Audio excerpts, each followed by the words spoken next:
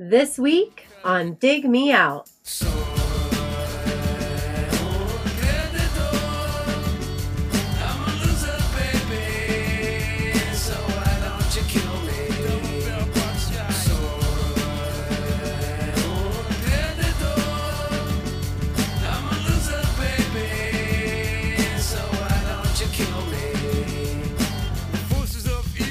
With your hosts, Jason Ziak and Tim Manici. Jay, this week we're back with another one of our listener suggestion poll winners. This one was for August. Yes.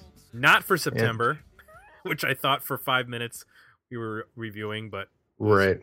Corrected. We're knee deep in September, and yeah, right. We're just getting to the August review. We're getting to August, and of course, Jay, we had a tie, which means we had to do a runoff. We had to do two runoffs. We did a runoff on, it was getting close, so I opened it up on Patreon. Right. And we got a ton more votes, and it still ended in a tie. And then I had to bring it to Facebook and open a whole new poll just with those two. We're going to utilize all of our social media accounts to break ties. So next one we'll go to Twitter. Then we'll have an Instagram poll. Can you do polls on Instagram? I don't even know if you can do that. Maybe a Snapchat poll. I needed Bebo. more. People still use Bebo. I needed more voters. We'd run out. Well, on we Patreon. got 80 votes on Facebook, which is not bad. Yeah. We could have used a few more. We have over 1,000 people that supposedly like the page. So, I understand, what with Facebook's algorithms and whatnot, you might not have seen the post.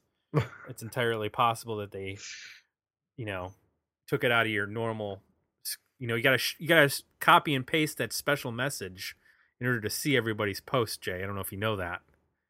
Also, you have to forward it like a chain mail in order to receive good, fortunes in future something.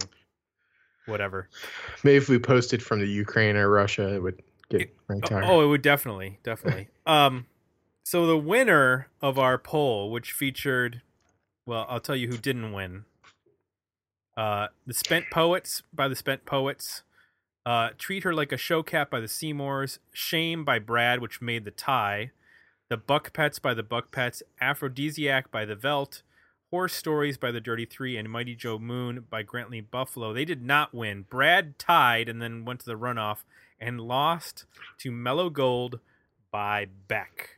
And that's what we're reviewing on this show. And several of those records got more comments than they got votes, which I don't understand. Yep. Like I thought the Buck Pets? Mm-hmm. I thought that was going to do strong. I think it got like 2 votes. Yep, don't understand. It was, other than the Seymours, which received no votes, the Buck Pets got the least amount of votes. Yep. At 3% of the original poll. Which doesn't seem possible based on the fact that the number of people who commented. So over at Patreon, which is at patreon.com/digmeout, we got comments on this poll. I'm going to get to the ones regarding Beck first. Patrick Testa mentioned a couple of the albums. He said, none of these even approach what I think of Beck's Mellow Gold. Not that others don't deserve to be dug out. I think Brad is pretty much in line with the podcast's concept, but I think this might be the only chance to get Beck's Mellow Gold in there. On this record, there is some hit-making material, but Beck is still very much bent from his early extremely experimental music and paints his pop with outsider music brushstrokes better than anyone else. But alas, I also enjoy me some Dirty Three. Well, you got the pick there. You got Beck. Also mentioned with regards to Beck, Whitney Bueller. I don't know much about any of these, so I voted for Beck's Mellow Gold because it was the only one to get 5 out of 5 stars on AllMusic. Figured it would for certain. Couldn't suck that way. Well, okay. And then also, well, not in a positive way, Darren Leach said, Brad, for me, I still consider Beck's album a bit of a joke record. I don't know if it's a joke record. It's not Weird Al, but I can see what you're saying there. Johnny Hooper said, Mr. Beck Hansen, please. From out of virtual obscurity, Mellow Gold was a striking introduction from the Boy Wonder Coffee House Slacker, the golden era of DGC records. Will not disagree with you there. This was the golden era, 1994, for DGC records, the short run. Jim Lazowski says, tough call between Brad and Beck. We know that. It was. For this poll and the next one. Yep. Which, by the way, on the Facebook poll, it was 56-44. So even there, it was tight. It was. I feel like Brad was winning at the beginning, and then Beck shot ahead. But maybe I was wrong in my recollection there. Yeah, there was a moment there where Brad was pulling ahead. We also got comments from Scott Witt, Keith Sawyer, Eric Peterson, Stephen Muzinski. Thanks to everyone who commented over at Patreon. Again, that's patreon.com/dig me out. So, Jay. And did you say this was suggested by Rory Stevens? Oh, I did not. Thank you for mentioning that. Yes. Rory was the one who suggested this record. Do you have Rory's comments? Rory said, besides the lead single Loser, this album is very untraditional and way ahead or behind or both its time. Interesting. Let me ask you, Jay. Mm-hmm. Had you ever listened to this record before? I know you'd heard the single because you could not hear the single. Yeah. No, I hadn't. Have you listened to any Beck records all the way through? I don't think so. Okay. Maybe something in the early 2000s. There was a couple of records he put out there that I might have just browsed to check out at the time. Okay. So I got Odelay when it came out because that was a huge record in 96. I did not get this record when it came out. I just liked the single. I thought it was catchy. We played it at the radio station. It was all over MTV and radio at the time. And I kind of, like most people, probably thought that, okay, well, he's done. What's he going to follow up with? How is he going to follow that up? And then Odelay came out with, Devil's Haircut and Where It's At and New Pollution and like 3 strong singles. I was like, all right, I'm getting this record. So I ended up buying that record. It's the only record I've ever bought by Beck. I've listened to other records streaming, specifically like 2002's Sea Change, which will come up in discussing this record a little bit, which is the album in which he takes like the very left turn of making like a folk record, essentially a very like intimate stripped down record. It's not all production based the way that this record and some of the ones after this would be. What's interesting is that when you go and you like look at his career, so if you go to like Wikipedia, this is described as Beck's official debut studio album, but it's his 3rd album overall because he had released like lo-fi bedroom recording type records on indie labels before this, which are super hard to actually get. Like the first record has only been pressed a couple thousand times, which, for an artist as successful as Beck over the years and having a long career, you would think that like all of his albums would be available for people to get their hands on, but actually the first record's kind of tough to track down. Even after he scored this big single, he still made another sort of lo-fi bedroom recording called One Foot in the Grave. It came out the same year as this record. So there wasn't like the anticipation that this was going to do anything massive. DGC picked it up, for whatever reason and put it out. He was still making his like lo-fi, experimental records, of which there are like 4 that are up until 1994. But this record was actually only recorded on 8-track. It's not what you would think of as a traditional like studio record. It was recorded on like a home 8-track machine. And then mixed and remixed in a larger studio.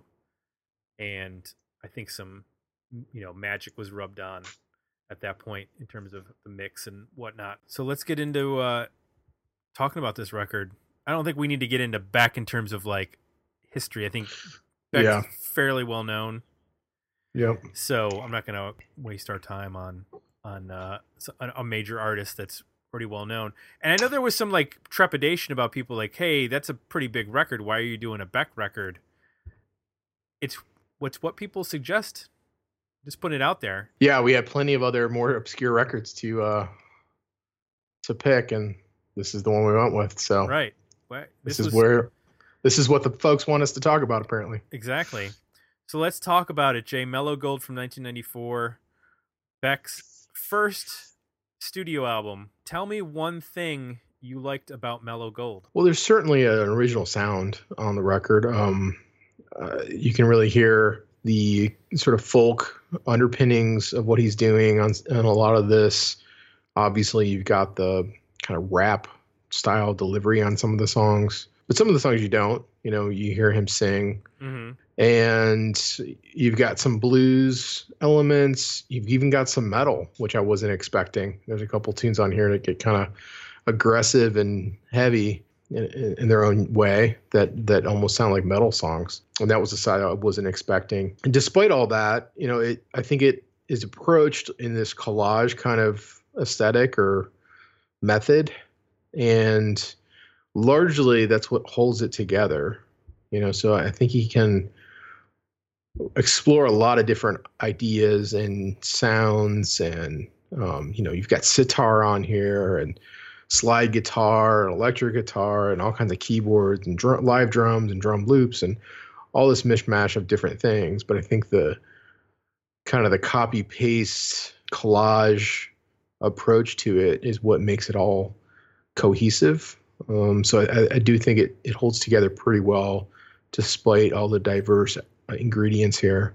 As when it came out, it didn't really sound like anybody else. You know, I think a lot of other artists have tried this sort of thing since then, so I don't know if it is still incredibly original, but it certainly puts together elements for at the time that had really never been put together before in this way. So I think for that it's notable and pretty interesting. Yeah, absolutely. It's interesting. When I went through and listened to this record, I started to think about when we've talked about what defines the 90s. And in going through this record, like, I kind of feel like this record, and even more so than Odelay because of Odelay's more refined, like, this is, like, to me, a definitive document of what the 90s were. There's so much of what the 90s sort of encapsulates that's in this record. You have a very strong influence of the Beastie Boys, specifically the Check Your Head and Paul's Boutique era Beastie Boys, with the samples and the not just the samples but the sampling of live instruments being used, and a technique that they used, which on like a song like So What You Want, which is the distorted vocal, which became very in vogue in the 90s.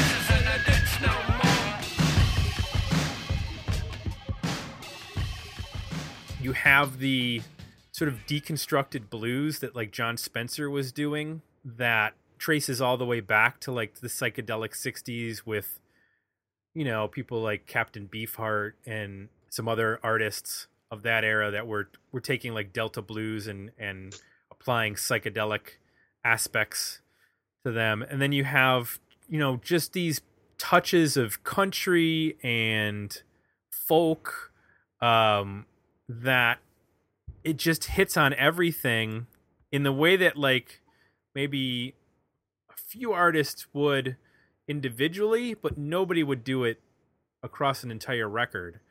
And that was what was most impressive to me, is that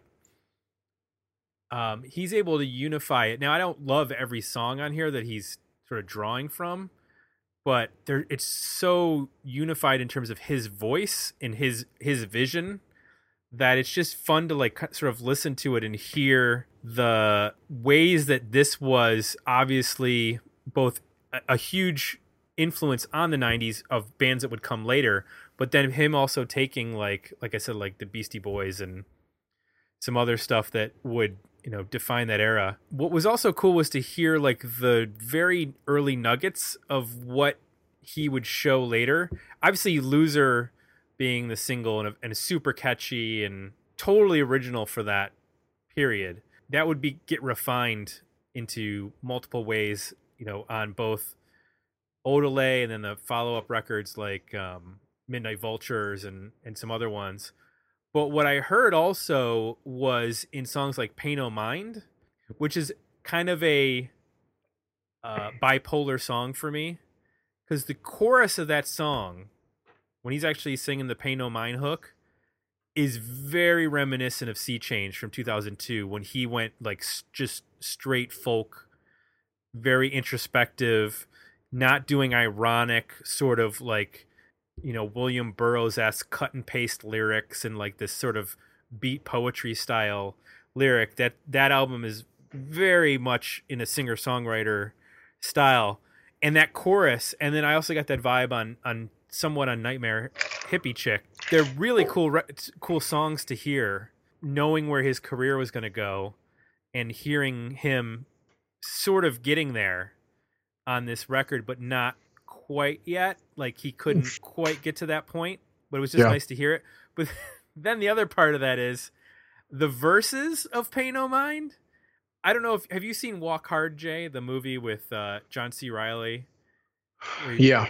So remember when Dewey Cox goes through his Bob Dylan phase and he's like singing these songs that are just like these like nonsensical lyrics? That's what the verses of Pay No Mind sound like. It sounds like Dewey Cox singing. So in some respects, the song works for me, and in other respects, it sounds ridiculous. Like it doesn't work for me. Yeah. But then you take a song like Beer Can, which I feel like that set up as much as Loser. That was the second single off this record. Yeah. And I feel like listening to that song, I'm like, oh, I get where the Fun Loving Criminals were coming from, or G Love and Special Sauce. And like, that totally fits that vibe. That like, sort of chill vocal. It's sort of hip hop, but it's kind of also like beat poet, but it's very like poppy in a way that none of this other record is. And they were singing like this. Why don't fall in Thursdays at the sun? Put my soul between the bone. Now I'm running, now I'm drunk.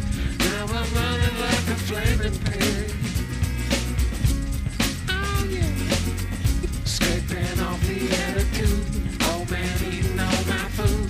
Don't be kind, don't be rude. Just shake your boots and let it all get loose. Oh yeah, my goodness.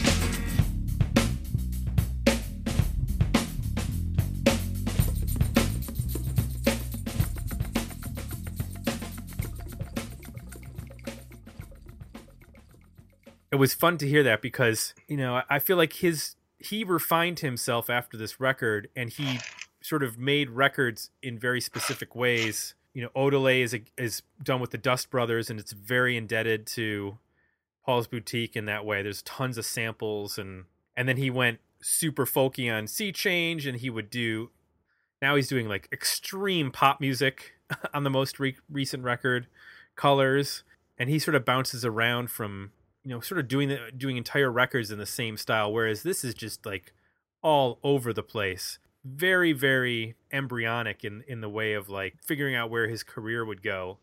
So it's neat to hear that. Not that everything works especially well as songs, but it's still cool to hear him not hitting the points that he would later on.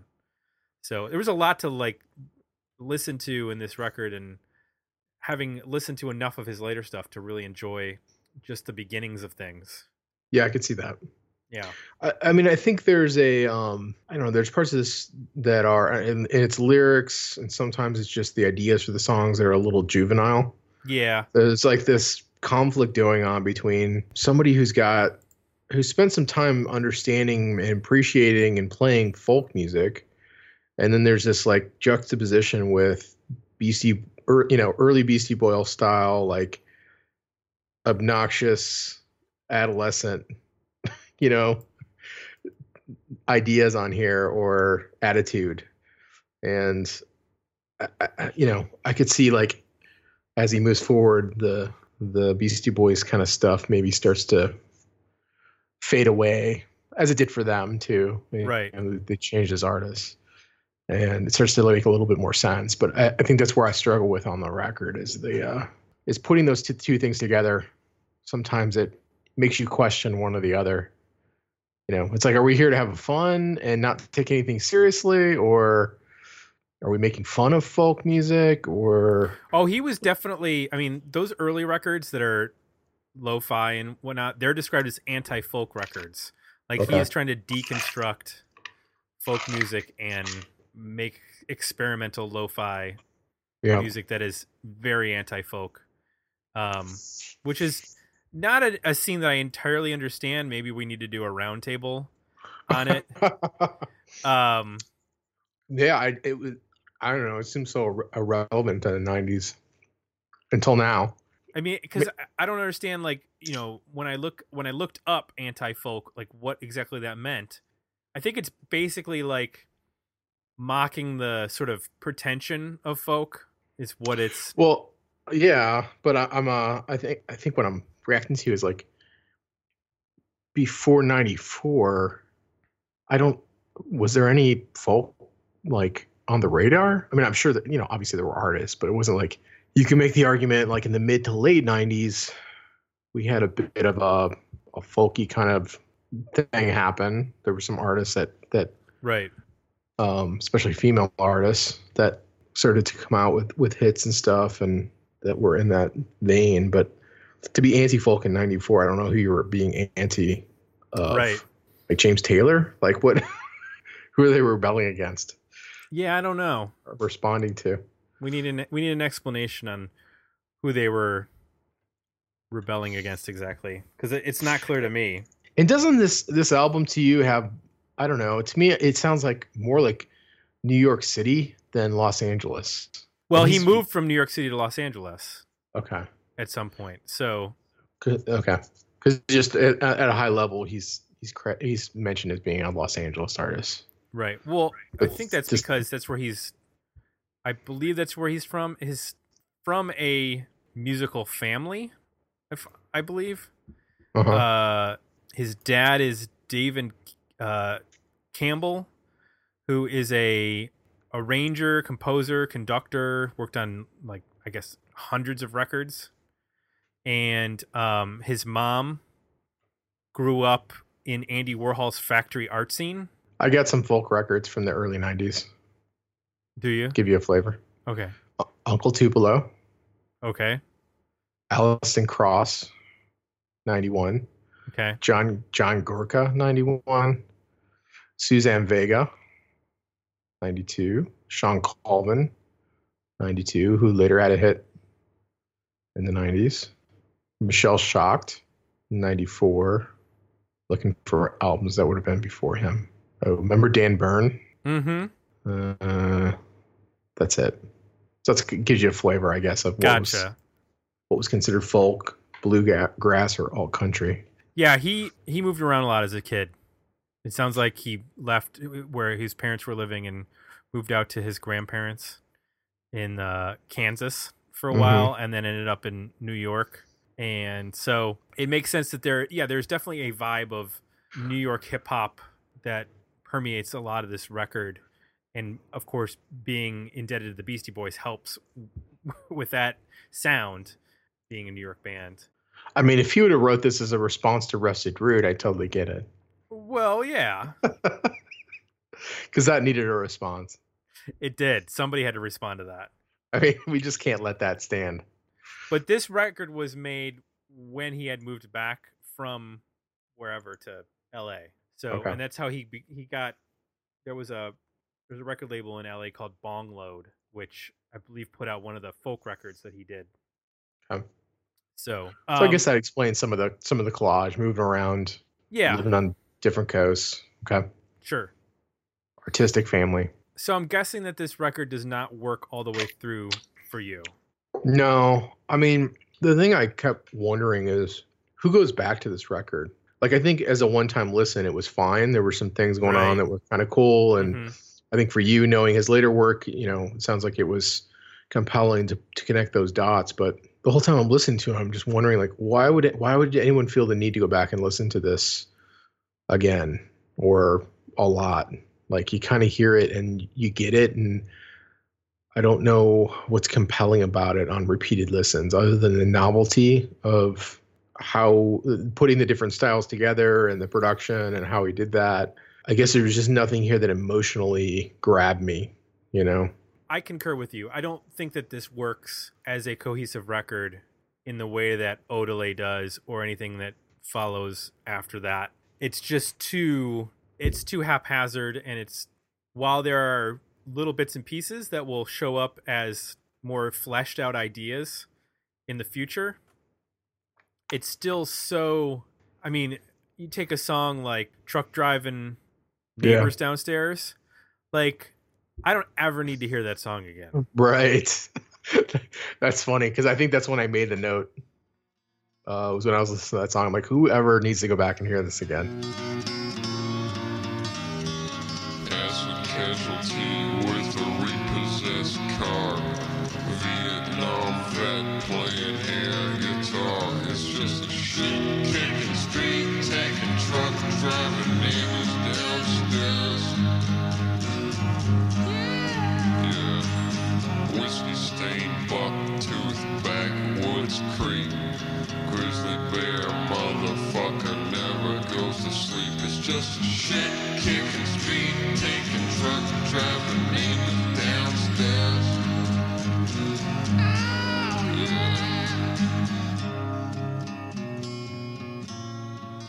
And I get, like, okay, you are playing around with all these different sounds and you're doing stuff and, experimenting with an 8-track and what have you. Good on you. But it doesn't make for necessarily you know what that makes for? When you're in a dorm room and you're high. Yes. Yep. You'll put that on at like 4:00 in the morning. Yep. Okay, I get that. And it'll be like a fun in-joke song that like you and your friends will have. Yep. I had that with, well, not the high aspect, but I had that with like on Pearl Jam's Vitology. My roommate and I were night guards, and we would work until like 4:00 in the morning, and we would get back and we would be all wired because we were drinking like Mountain Dews, and we would put on Bugs by Pearl Jam's Vitology, or that's on Pearl Jam, and we would like blast that to piss off, we knew we were going to piss off our roommates. Yep. And we would just put it on and like just shut the door and lock the door and crank Bugs at like 4:00 in the morning. It was just like, it was just a stupid thing that like a 19-year-old kid does when they're in college. That's what this song is essentially. And there's a couple more like that. I feel like this is a song, or this is an album of like two halves. You take songs like Loser and I think Soul Suckin' Jerk and Beer Can and Nightmare Hippie Chick I liked. Maybe even Sweet Sunshine. Those are all to me like solid tracks. That, and then you have like Black Hole, which sounds like Zeppelin. Yeah, I dug that song. That was it's a cool closer. A little too long, but I like the sound of it. And those songs that I mentioned, they kind of work. Even Fucking With My Head kind of works because it actually has a good hook. Yeah. But sounds a little Ray Charles-y for some reason to me. There's like there's a hook in that song that is another song. It's one of those you hear it and you're like, that sounds like something, and I can't quite put my finger on it. And the closest I could come to was a Ray Charles song. There's definitely like a bluesy thing going on. Right. But no, this does not work. In retrospect, it does not work as a full record. I think at the time when this came out, if I had listened to this and was a little more open-minded at the time, I would have been like, oh my gosh, like, what is this? This is insane. I've never heard anything like this. And then I would have been anticipating Odelay as opposed to being surprised by it, because I think Odelay delivers on this as a whole record. I feel like, and I listen to Odelay again, like that record is solid all the way through. Every song is like really interesting, and well, and it helps that he had the Dust Brothers with the production, adding layers of sounds and whatnot. But again, it's Beck's vision of making that all happen, and for better or worse, he would sort of, riff on that for the rest of his career. Sometimes more derivative than other times. You can hear the understanding of like songwriting too here, even though a lot of these are loop based or collagey. He does things like, in Loser, the first verse has that sitar in it, and the second one doesn't. It's like a more of a drum break feel. Yep. And there's some other ones where the second verse does something interesting, or there's a cool pre-chorus, and like the songs are structured in a way that, one, it makes the looping like forgiving. There's enough variety he introduces where it doesn't become mundane. And while the songs don't totally work, some of them are a little too, well, we already went through it, but there's still an appreciation there of how to of craft, like how to write a song. Yep. So we don't need to cover why this wasn't more successful, because it was. Yeah. In reality, Loser is probably one of the definitive singles of the 90s. So it's actually the opposite end of the spectrum for what we usually talk about. So let's just talk about JR ratings. Worthy album, better EP, decent single. Well, first I want to mention something that you'll find potentially hilarious. Okay. So the first time I heard Loser on the radio, I thought the vocal was Ace Frehley.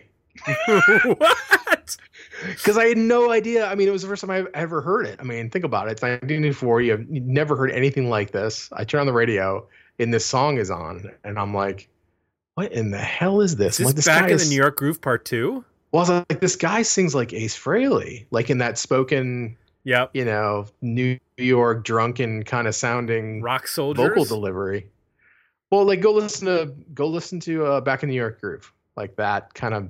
Listen to the verses of that, and I'm like, and Kiss was kind of like emerging as like the all the bands would start mentioning how they love Kiss. Even Nirvana was covering Kiss at the time, and so I was like, did somebody like do a song and like have an Ace Frehley sing on it or something? Like, what the fuck is this? And how do they get him to rap? And like, it was just during the first time I ever heard it. And by the time I get to the end, they're like, oh, that was Back. And I was like, oh, okay. All right. Well, I never thought like that vocal style would be like on the radio. So it was confusing for me the first time I heard it. Why did Ace Frehley say get crazy with the cheese whiz? What does that mean? That's hilarious. Before the internet, you just heard stuff and guessed. You just made it up in your head. Yep. That being said, yeah, I guess I'm in an EP. I'm definitely not on an album. I'm really debating whether I'm a single or an EP on this record. I'll give it an EP. Loser. I like Black Hole. I like Sweet Sunshine, which is kind of the more probably the most aggressive or second most aggressive song. Beer Can, Pay No Mind. I think those make a pretty decent EP. I think the rest of it is either a version of those songs but not as good, or just throwaway, experiments and goofy novelty songs. I agree with you. I'm more at an EP than anything, and I listened to those songs earlier that I liked. I think the songs that work well work, and the ones that don't are total album fillers. And it's just like you said, it's not something I would consciously want to go back and listen to as a whole. There's a couple songs I would want to listen to, but not the entire thing. Whereas with some of these other records, they're definitely worth an entire listen. So that's 2 EPs for Beck's Mellow Gold. Need to thank our patrons and thank Rory for suggesting this record. Jay, where can people go if they want to suggest a record for us? Yeah, just go to digmeout.com and digmeoutpodcast.com, and either in the footer or on the homepage, you can scroll down. There's a form you can go to and submit a record that you want us to review. It'll go into a monthly poll, and if it's picked, boom, you'll get to hear us talk about it. And we're a little backed up. Excuse us if we don't get to those polls for a current suggestion until 2019. We've got a lot of records to get to. Yep, we're doing 8 a month, and that still has us booked into 2019. So yep, be patient with us. We'll get there. It's already September. We're 3/4 or some percentage done with the year. That's more than half. Yep. And if you would like to vote, it only costs you $1 at Patreon. That's so right. You can jump over there and cast your vote. And we've been known to take a second place finisher and go ahead and do an episode 2. We did that we have a month or 2 ago. Mm-hmm. Whenever we're looking for what do they call it? An at-large pick. Right. We don't have a lot of open slots during the year anymore, so when we do rarely get one, we might put it towards that. Might be an interview, might be something else, but it might be one of our second place finishers with a review. So that's patreon.com/digmeout, and you can leave us some positive feedback if you enjoy this episode and others over at iTunes. That's it. So for Jay, Tim, and we're out. And we'll be back next week with another episode of Dig Me Out. Thanks for listening. To support the podcast, visit www.patreon.com/digmeout and become a monthly subscriber at www.digmeoutpodcast.com, where you can find links to our Facebook, Twitter, and Instagram pages, as well as our merchandise store at Zazzle.com.